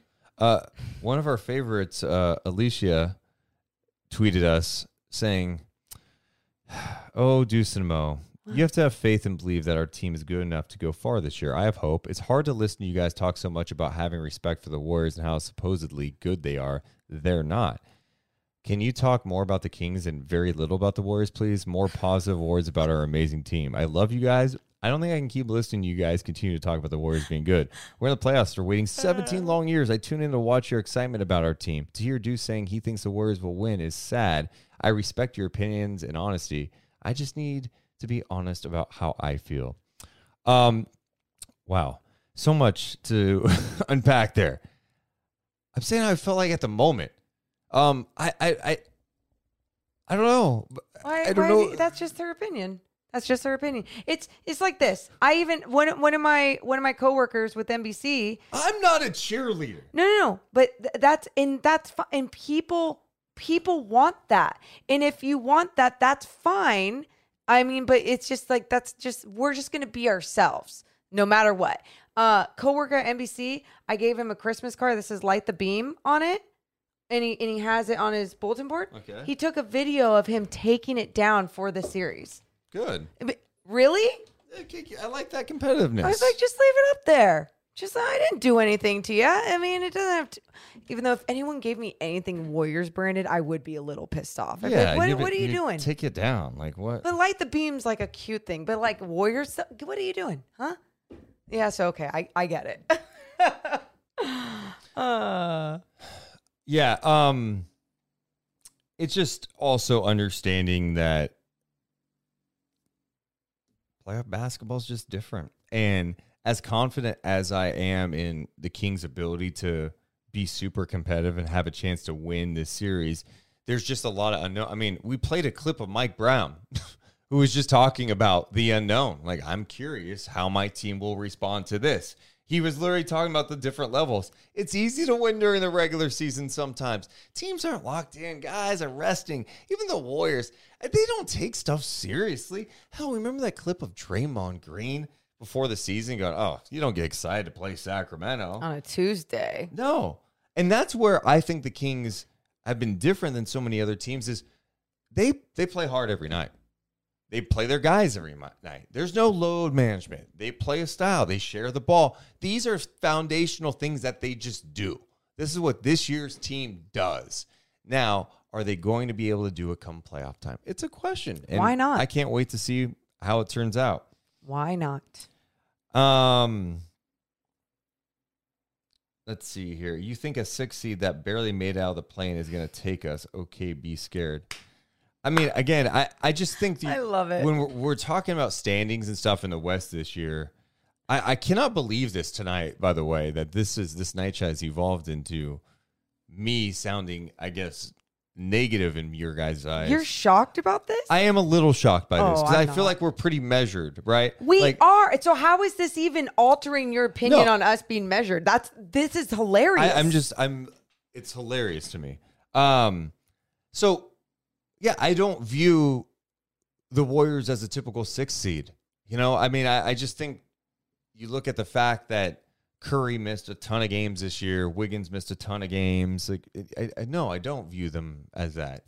The West is so different. I mean, the separation between 3 and 10, pretty slim this year. Jay would like you to know, Deuce, you raised us this way, by the way. I did not. I come in excited after wins, and I want you guys to be excited for the playoffs. I'm just at midweek. We're not talking about a game that just happened. I'm here talking about, all right, here's how I think things could go down. Here's some interesting angles. Here's how I think the Kings could have an advantage. Here's something I'm concerned about. That's kind of what we do here. And Ellis says, Deuce and Mo just have a lot of Bay Area friends, apparently. No, actually, no friends. I just watch basketball, dude. I watch basketball all the time. Actually, no friends. Just the NBC studios are in San Francisco. So they're all Warriors fans. And they're my coworkers. Of course, I like them. Man. But they all have said to me, they're like, okay, are we going to be friends for these next couple of weeks? Yes, we're all going to be friends. This is fun time to me. This is why I love sports, because it's not the real world. It's a sport. It's a game, and that is fun. Yes, there's a lot of things. I would do a lot of things for the Kings to just keep advancing, but I would not do some things. And so you have to understand, you have to have your boundaries, and you have to be realistic when you are talking about things, analyzing the no, you don't screw have me. to. You can do whatever you want. That's what I was just about to say. You don't have to be realistic. But don't go at me for being like, hey, this is kind of how I feel. Like Ella says, where's the irrational confidence juice and Mo from the season? I have said tonight that I think the Kings can win this series. I think that says a lot. Guys, this team went from not being a playoff team for 17 years to now being the number 3 seed in the West. You don't always just win your first series. So I wouldn't even be down if they lost. But they have a chance to win. Think about how far they've come. They went from not even being we didn't even think they were going to be a playoff team this year, and they are hosting a home playoff game in the first round of the NBA Plus. That's beyond exciting. I'm stunned by that. And the fact that we can even have a conversation about them winning a series is awesome. The 98-99 team that everyone loved, some of you may not remember, They lost in the first round. And you know what the next year, the 99-2000 Kings did? They lost in the first round. Then they got out of the second round. And then they got swept in the second round. And then they got to the conference finals. It's not always like, hey, you get there and you just move all the way up because you believe. I mean, that's fine if you want to approach it that way. I am going into this series with maybe too much respect for the Warriors, according to you guys. But I'm sorry. I've watched this team. This team has done it. But this doesn't mean they're going to continue to do it. The reality is, at some point, the Warriors dynasty, whatever you want to call it, will come to an end. I know. If there is a year for it to come to an end, ooh, how fun would that be? it is this year, based on the Draymond, Jordan stuff. Yes. They haven't won the road games. Maybe they just can't stay healthy. Clay's not the same guy. The mileage. There's a lot of things you could point to because it's not going to last forever. But you have to, I don't know what you expected from me, but just understand, I'm with you. I think the Kings have a chance, but I'm not going to sit here today and be like, Kings in 4 or 5, Warriors washed. That's not me, unless I actually believe it. Next. Are you okay? Yeah. And I was like, screw the facts of that. That storyline would be so fun. So fun.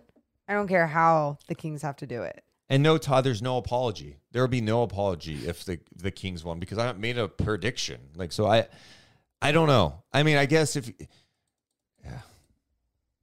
I'm going to stop myself. Good. I think you should. Now it's just like you guys are trolling now. Yeah. What are we you're doing, being man? trolled. You're falling for it, man.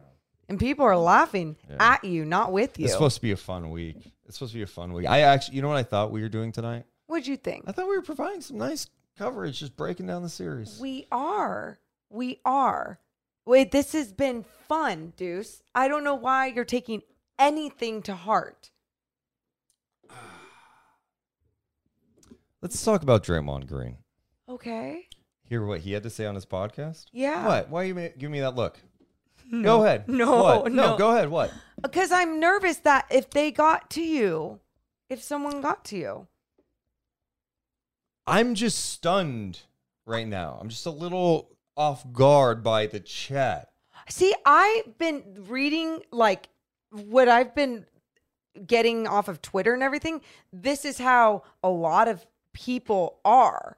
And I don't feel the same way that a lot of people are in this Kings community, but like I also know, like, you say anything wrong, if you for example, Mark Spears, I saw that he put out like Warriors in 5 or 6 or whatever. Kings fans were not happy. This is a guy that has been rallying for the Kings all season long, the only national media member in the beginning of the season saying they were going to make the playoffs and blah, blah, blah. My whole point to this is anything you say that people don't like right now, there's just sensitivity in the air and you just can't care because that's just like what it is right now. You know? I guess. Yeah. And that's why, like, there are people. Those are people. Like, just enjoy it. It's fun. See? Be honest. Yeah. No. What do you know? You can talk Draymond now. Stop. You're tapping your finger to your chin like you're doing something evil, and I don't like it. I have done night chats. Oh, no. Now it's about him. I have done night chats for years after a Kings team would lose 9 in a row, not once, but twice. I have been here trying to provide some therapy, hang out with the people, talk through it together. And tonight I'm being cast as something else. And I don't appreciate it. Oh, wow. Who cares? Someone just mentioned that Morgan thought that they were going to win 36 games in the beginning. Said, yeah, shit on me. I don't give a shit. I said they weren't going to make the playoffs and I have to get a tattoo. I don't give a shit. I don't care. Let's continue on. Draymond Green. Draymond Green's podcast, I was eager to see what he was going to say about the series. Draymond says he's pretty excited about it. I'm excited about this. I am very excited about this. Battle of NorCal. The Warriors, and it's been a long time since this battle has mattered, if ever. And it matters now. Playoffs. Doesn't get much better than that. For us, quite frankly, I like the fact that we matched up with the Kings because it is a short trip. So to start this playoff run with a bus ride, an hour and 5 minutes away, I'll take that. I also know Dub Nation showing up in waves, baby. In waves. And I'm looking forward to that. Let's see if we can turn that thing into a home game, Dub Nation. I think it's going to be tough, though, because these Sacramento Kings fans have been waiting for this for 20-plus years. Okay. We're such petty assholes. We're like, Dub Nation's taking over. Waves. Oh, is that right, Draymond? It's so unique, though, that there is a playoff series where both fan bases have the capability of easily going to the next city, right? Like, Kings fans, I remember in the early 2000s, they traveled to Phoenix for a series, and they took over that building. That was impressive. But this being, 90 minutes away, yeah, it's easy for both fan bases to go to games. I think I saw someone compare it to it's like a high school. It really is, when high school is going to take over. So, yeah, there will be some Warriors fans in the building. I don't think it's going to be as many as people think. People are like, did you see the last regular season game? Yeah, I did. I did when Kings fans sold because they're trying to make some money headed in the playoffs. I don't care about that. Their that guys weren't playing. Yeah, so I look at it pretty simple. The Kings fans are thirsty to watch this team for the first time in the playoffs in 17 years. Some Warriors fans will be there. But I'm telling you, I have seen and talked to many of Kings fans who are making the trip to go to San Francisco to be there to see Kings Warriors. I love it. I don't think it's going to be some crazy wave. No, no. It is funny when he talks about it like that because he's trying to rally his troops, right? And trying to promote it, which is smart. I mean, Draymond works his magic in different ways. And someone put in the chat, I didn't see who it was, but they said, I can't wait till that first Draymond tech. Like that first one. When's it coming? At Golden One Center. It's going to be great. It's going to get the crowd just riled up and going, and you got to feed off that energy.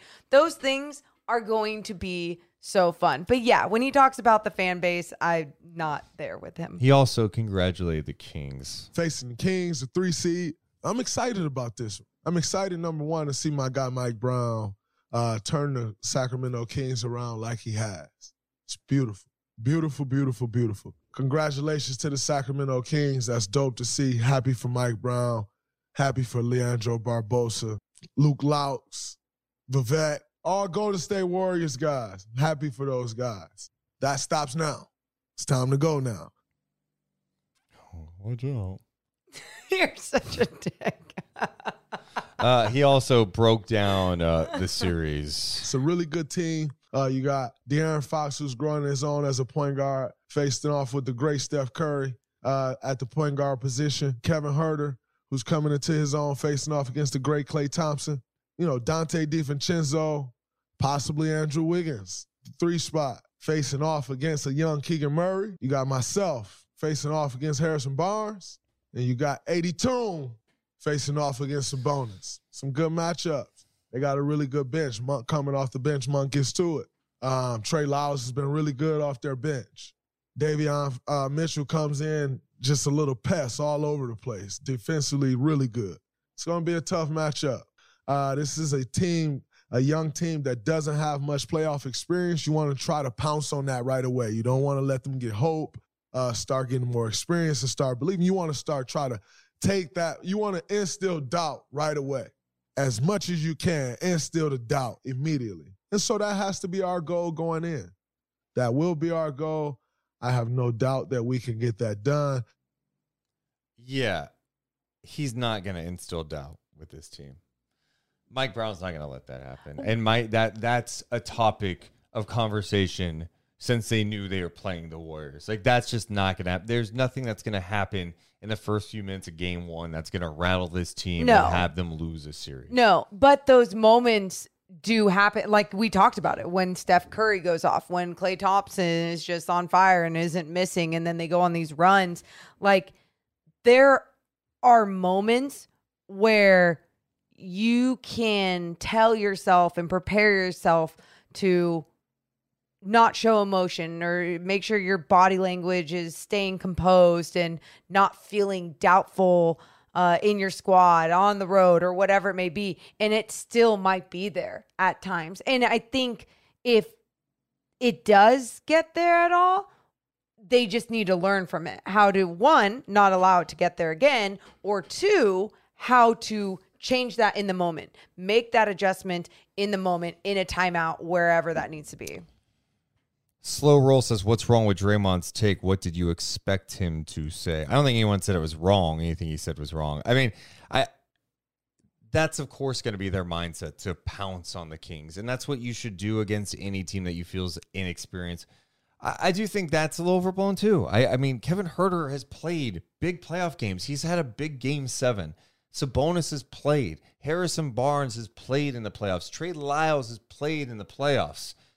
And I don't think someone like De'Aaron Fox is going to shrink from it. I think sometimes that stuff, too, gets overblown because a lot of these guys have played meaningful games in life, okay? Like, De'Aaron Fox has played in the NCAA tournament, and he's had monster games in the NCAA tournament. I totally understand. They've had big games getting here. Absolutely. Absolutely. But my only pushback is, and I've mentioned this multiple times since we've been talking about this matchup, it's the reason why we even analyze it and talk about it like that, Deuce, and talk about like, oh, he doesn't have this experience or he doesn't have this experience.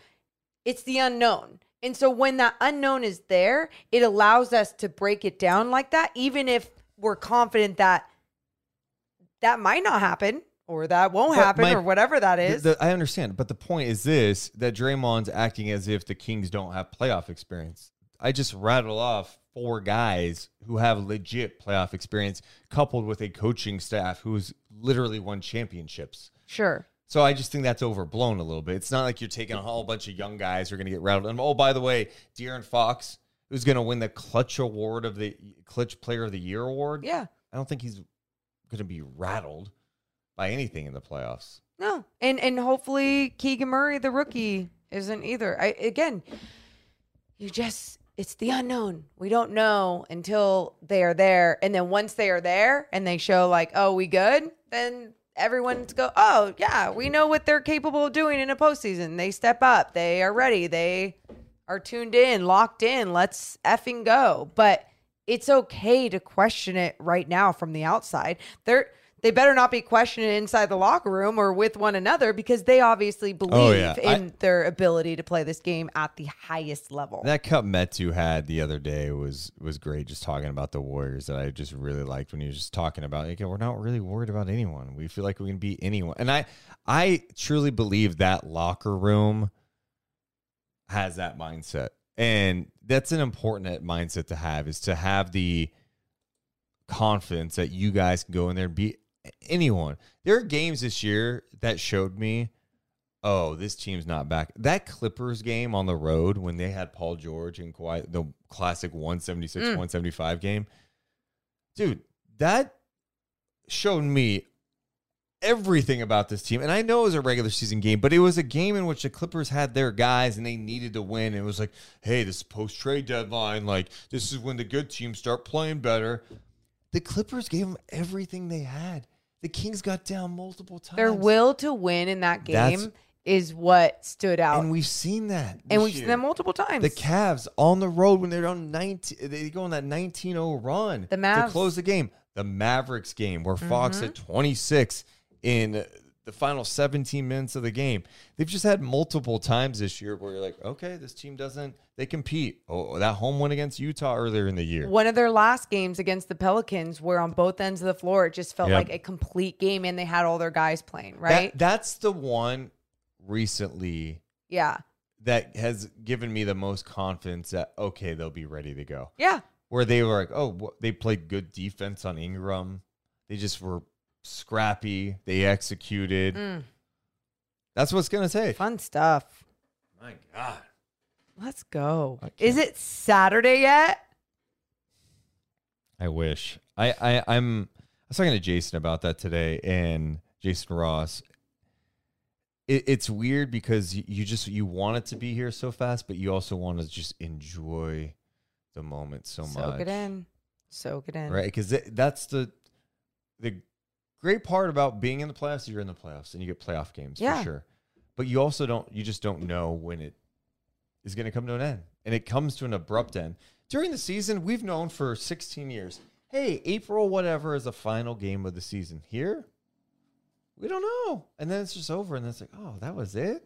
And even, say you win a championship. That's an amazing feeling. But then, you start thinking about next year maybe. I just live in the moment and appreciate this. I just hope all Kings fans appreciate it. My other tip of the day. Oh, there's another tip, everyone. Yeah, you know what? You listen up to me. Oh, God, listen up now. Dear God.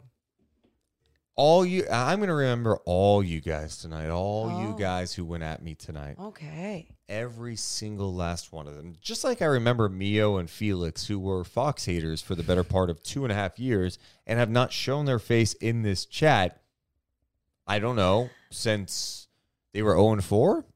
Haven't said anything. Haven't given credit where credit's due. I'm going to remember this because if the Kings lose a game in this series, which, by the way, is likely, I do not expect anyone in here to hit the panic button.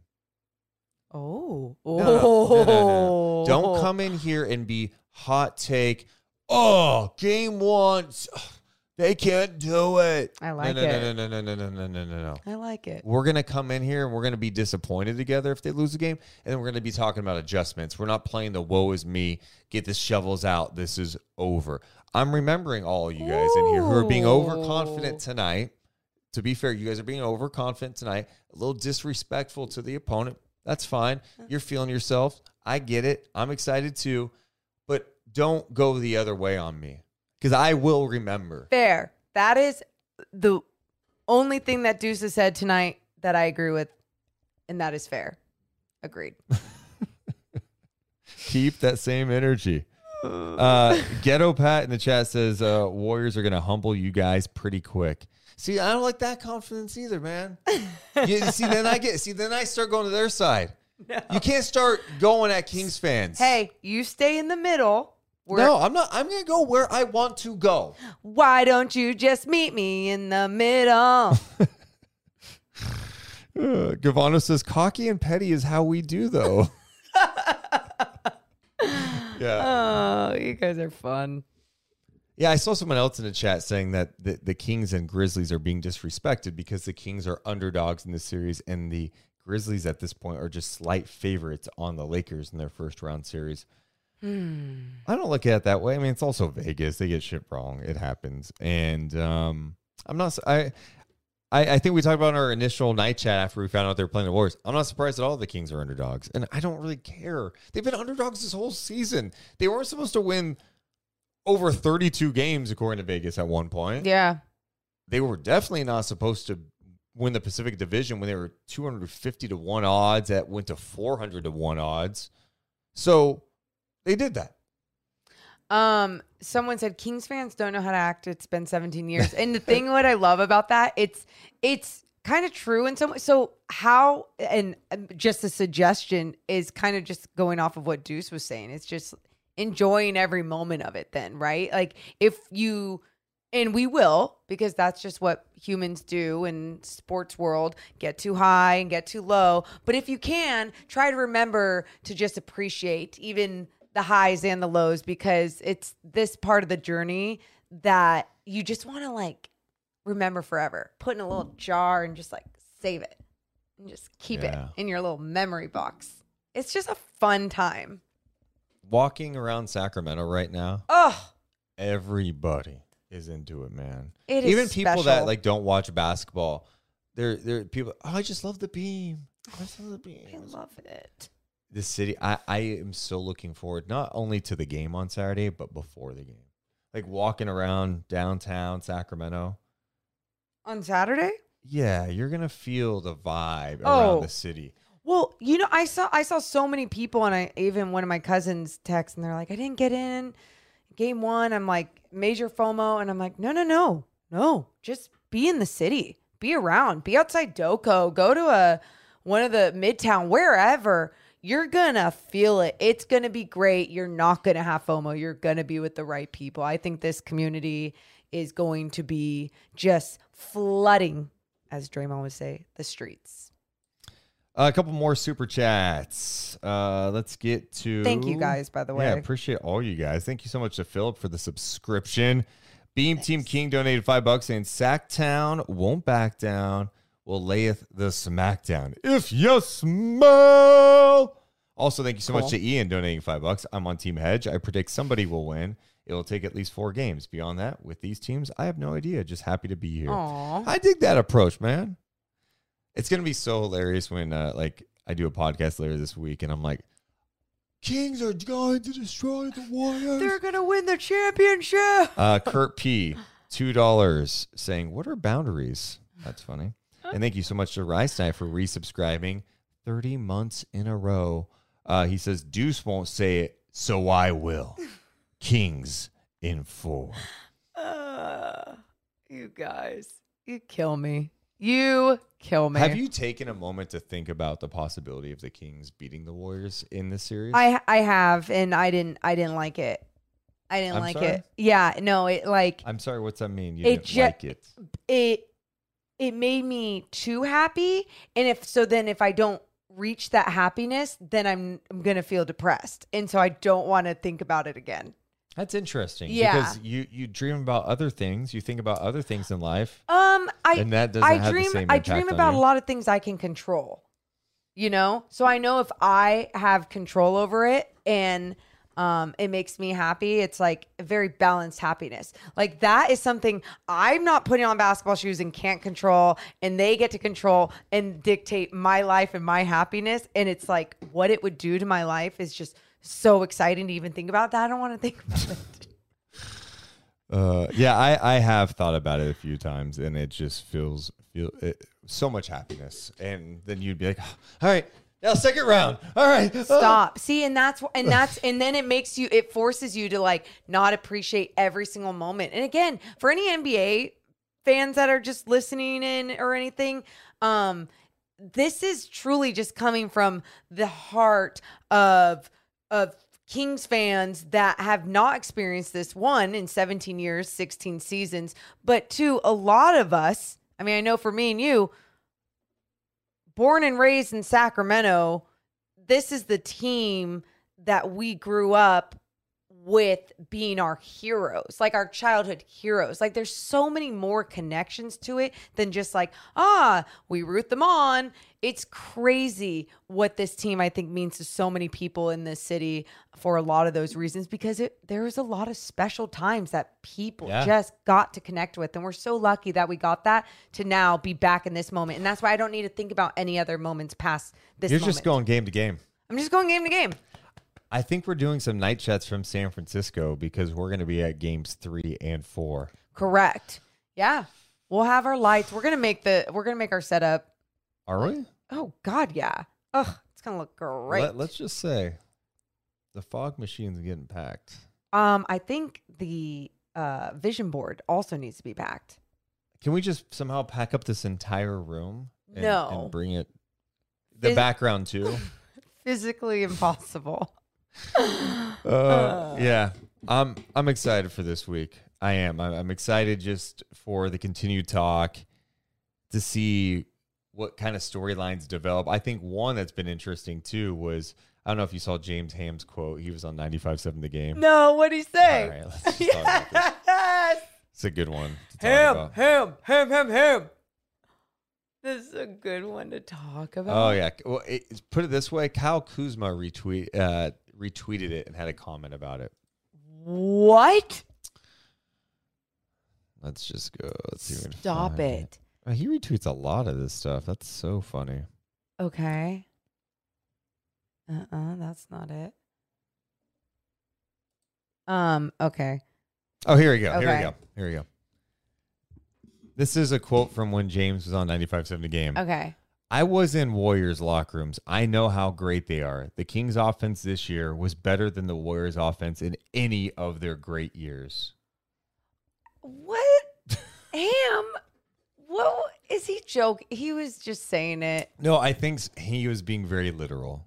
Okay. Because the Kings have the best offensive rating in NBA history. I see. Okay, so by the numbers, he's kind of going from there. Yeah. But what did Kuz say? Kuz says, you guys annoy me with this logic and analytics, LOL. Kings offense is the real deal, no doubt, but come on, man, get real.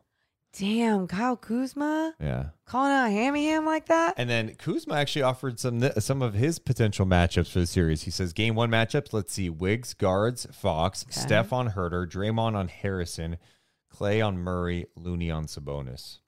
Okay, now.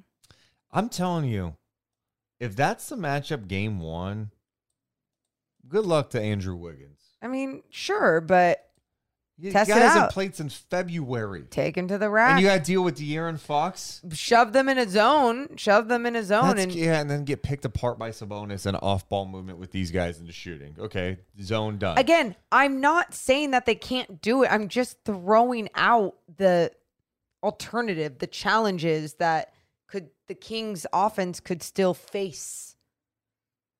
Not saying they can't execute. An NBA University put this. He was responding to this. Kings Warriors about to set a record for the most off-ball screens and handoffs in NBA history. Series was created in a lab for NBA sickos. Ooh. Comparing the offensive ratings, defensive ratings. Yeah, it's Let's go. This matchup is going to be everyone's favorite, not just in Sacramento, not just in San Francisco. And let's do something. I actually thought about this today. I'm not calling them the Golden State Warriors anymore. What is this?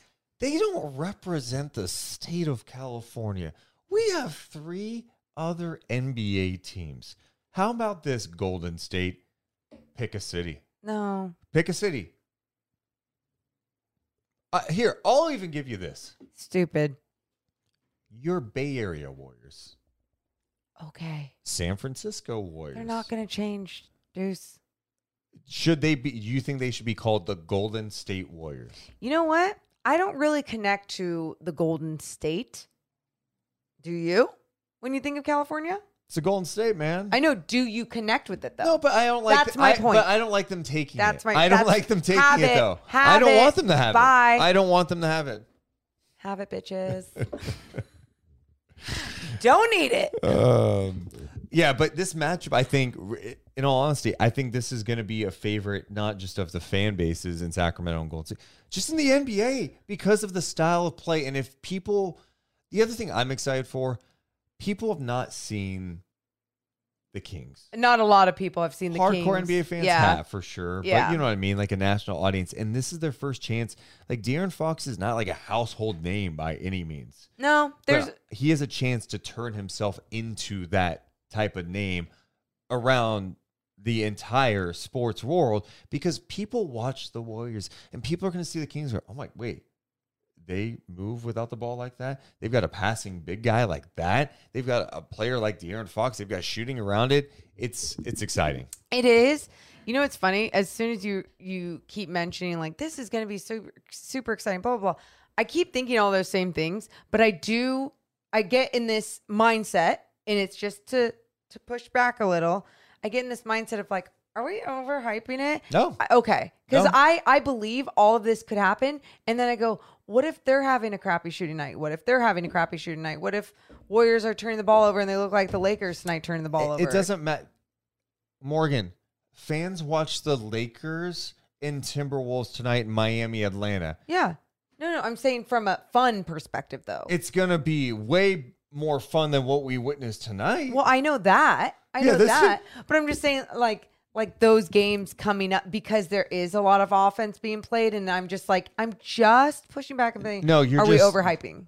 No. Okay. Like we? No, Everyone's like talking about that's what I'm it. saying. No, I'm I- not saying we. I'm saying like Okay, us here. How about this, as Morgan? an NBA let's community. let's play a game called Trust Your Eyes. You've watched the Warriors a lot. Fair enough. You Right watched there. the Kings this year. Do you think we're overhyping the offensive capabilities of these teams? No, I don't. And I do. You're exactly right. I test. I trust my eyeballs. What I've seen, not only what I've seen from the Sacramento Kings night in and night out, but then from the last couple of games specifically that we've watched with the Warriors, and we've seen their really crappy times, but then find a way to make the in-game adjustments to all of a sudden look like a whole different team, and it is a beautiful basketball. Well, we're going to be on again live tomorrow night following the play-in games. We're going to talk a lot of Kings-Warriors. Both teams will have media availability tomorrow afternoon. We'll be there for those, have some content from that, and get you closer. It's here. We got playoff week, baby. We love you guys so much, but we got to go. You all rock. Thanks for being here. Sleepings. Deuce and Mo, Deuce and Mo, Deuce and Mo. They tell you what they know. Deuce and Mo, Deuce and Mo, Deuce and Mo. The podcast that you know. Deuce and Mo. After the end of a good fight, you deserve an ice-cold reward. Modelo, the mark of a fighter. You've earned this rich golden lager with a crisp, refreshing taste. Because you know, the bigger the fight, the better the reward. You put in the hours, the energy, the tough labor. You are a fighter, and Modelo is your reward. Modelo, the mark of a fighter. Drink responsibly. Beer imported by Crown Imports, Chicago, Illinois. Presented by T-Mobile, the official wireless partner of Odyssey Sports. With an awesome network and great savings, there's never been a better time to join T-Mobile. Visit your neighborhood store to make the switch today. When you need mealtime inspiration, it's worth shopping Kroger, where you'll find over 30,000 mouth-watering choices that excite your inner foodie. And no matter what tasty choice you make, you'll enjoy our everyday low prices, plus extra ways to save, like digital coupons worth over $600 each week. You can also save up to $1 off per gallon at the pump with fuel points. More savings and more inspiring flavors make shopping Kroger worth it every time. Kroger, fresh for everyone. Fuel restrictions apply.